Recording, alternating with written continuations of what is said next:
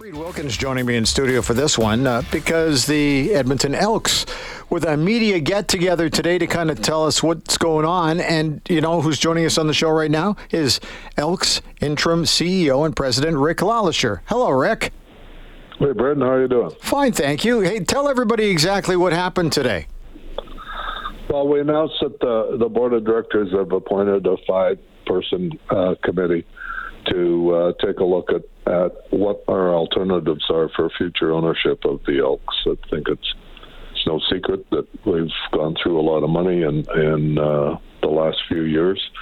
And so when I came in and we had a look at it, and we talked with the board, but we got to get out in front of this now. We can't wait until nothing's left. So there's no rush for it, but we're doing it now, and we don't have a time frame on it. But this 5-person committee, and I'll work with them. I'll be looking at what our alternatives are for ownership and who's interested in taking the team forward to make sure that we have another 75 years in Edmonton of CFL football. I know it's crazy, 75 years. Hey, have people been approaching you already before this committee was set up? And that's when you realize you got to get a group together? Yeah, I've had calls and conversations with 4 different individuals and groups that had just picked up, I guess, on the street, sort of hearsay. Yeah. And they contacted me. So I had a cup of coffee with each of them and told them that, we'd be looking at it. But I've had no in-depth discussions or certainly no negotiations with anybody. But we'll get that started now. And I've had a couple more today, actually, reach out to me. So there's a lot of interest in it. And there's a lot of interest in the Elks in Edmonton.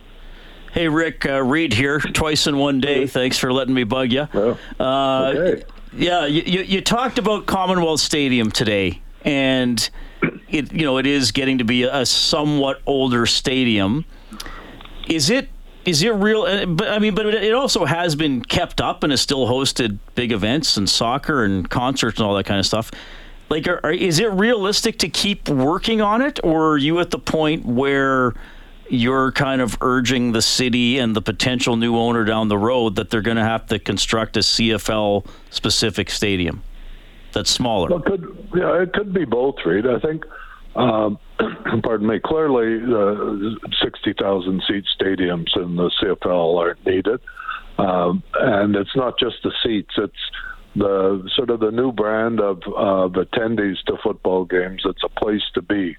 So we need not only suites, we need loges and different areas like that, and a party deck for the younger crowd, because a lot of the younger crowd look at ticket prices, the price of a cover charge, and get in here, and it's a place to be on a Friday night or Saturday evening. So Commonwealth, as you said, has done very well over the years, but pardon me, it's moving into pretty near 50 years old. And we don't have some of those luxuries. So could it be renovated? I'm not sure to what extent. And but I think we should look at it. And if it costs an extreme amount of money to renovate, then maybe we should be looking at building a new stadium. Rick, through your time with the British Columbia Lions, you had to find a new owner there. Is the process similar, or is it very much different here in Edmonton as opposed to Vancouver? It'll be similar. I think in that case, I was dealing, as you know, Bryn, with the executor of David Burley's estate. Yeah. And but it was really the same process. We put out information and a request for interest, and we had a number of groups and individuals come back, and I sort of vetted them to start with, and then we, between myself and the executor, we met with a few.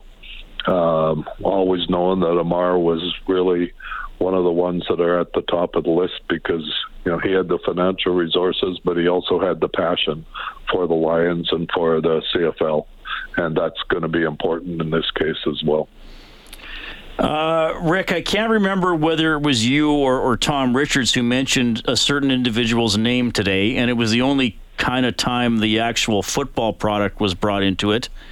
And that was quarterback Trey Ford, who did give a boost, I think, to the excitement and hopes around the franchise.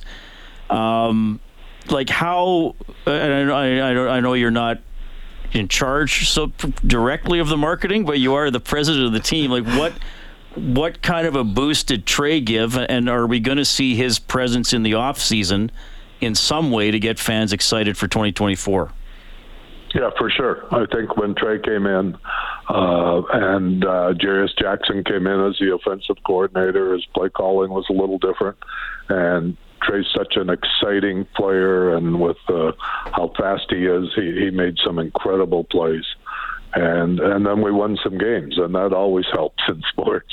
There's no question. So we'll be using Trey, and we'll be using some others. We're going to continue getting out to the community and being very active in the community and on the marketing side. But I'm also pushing our team here to say, think outside the box on the game day experience, and let's get the people in here and particular families and let them have some fun. Winning, of course, helps, but nothing like an exciting, back and forth like we saw on Sunday Grey Cup game. So there's nothing wrong with a game like that, because it makes for a great time for the fans. Rick, as somebody who grew up at Clark Stadium in the Knothole gang and watched some pretty lean years there for a little bit in the early 70s, and then things kind of turned around, and we know what a monster of a franchise it turned into, the flagship of the entire Canadian Football League. But one of the things that people here kind of really loved was the fact that it was community owned.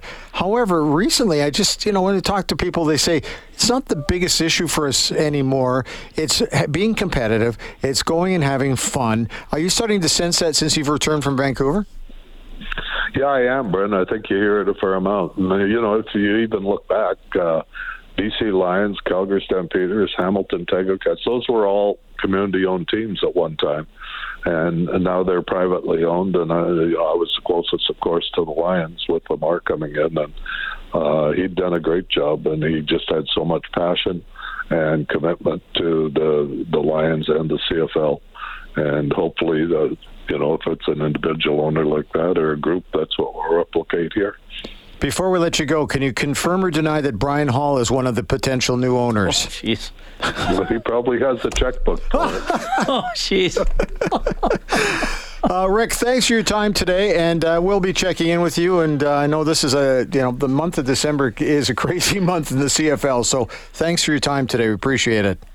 Thanks, guys. Talk to you later. There you go. Rick LeLacheur joining us, the interim CEO and president of the Edmonton Elks. Yeah. So it's not a big deal to me. If it's a private owner, I can live with that. This has been common. And I mean, community ownership, there's I think it's around 100 people, right, who have a share and don't really, all the money goes back into the team. It's not like you get a portion of the team just by being born in Edmonton. Not for profit. So it'll just, I mean, maybe that's what we need, a person or small group of people who say, look, we call the shots, okay? Like, yes, we care, but we call the shots. It's our gain or loss at the end of the day. And maybe it provides a little more, and this is not a knock at anybody who's been in leadership roles, but it's a little more focused leadership.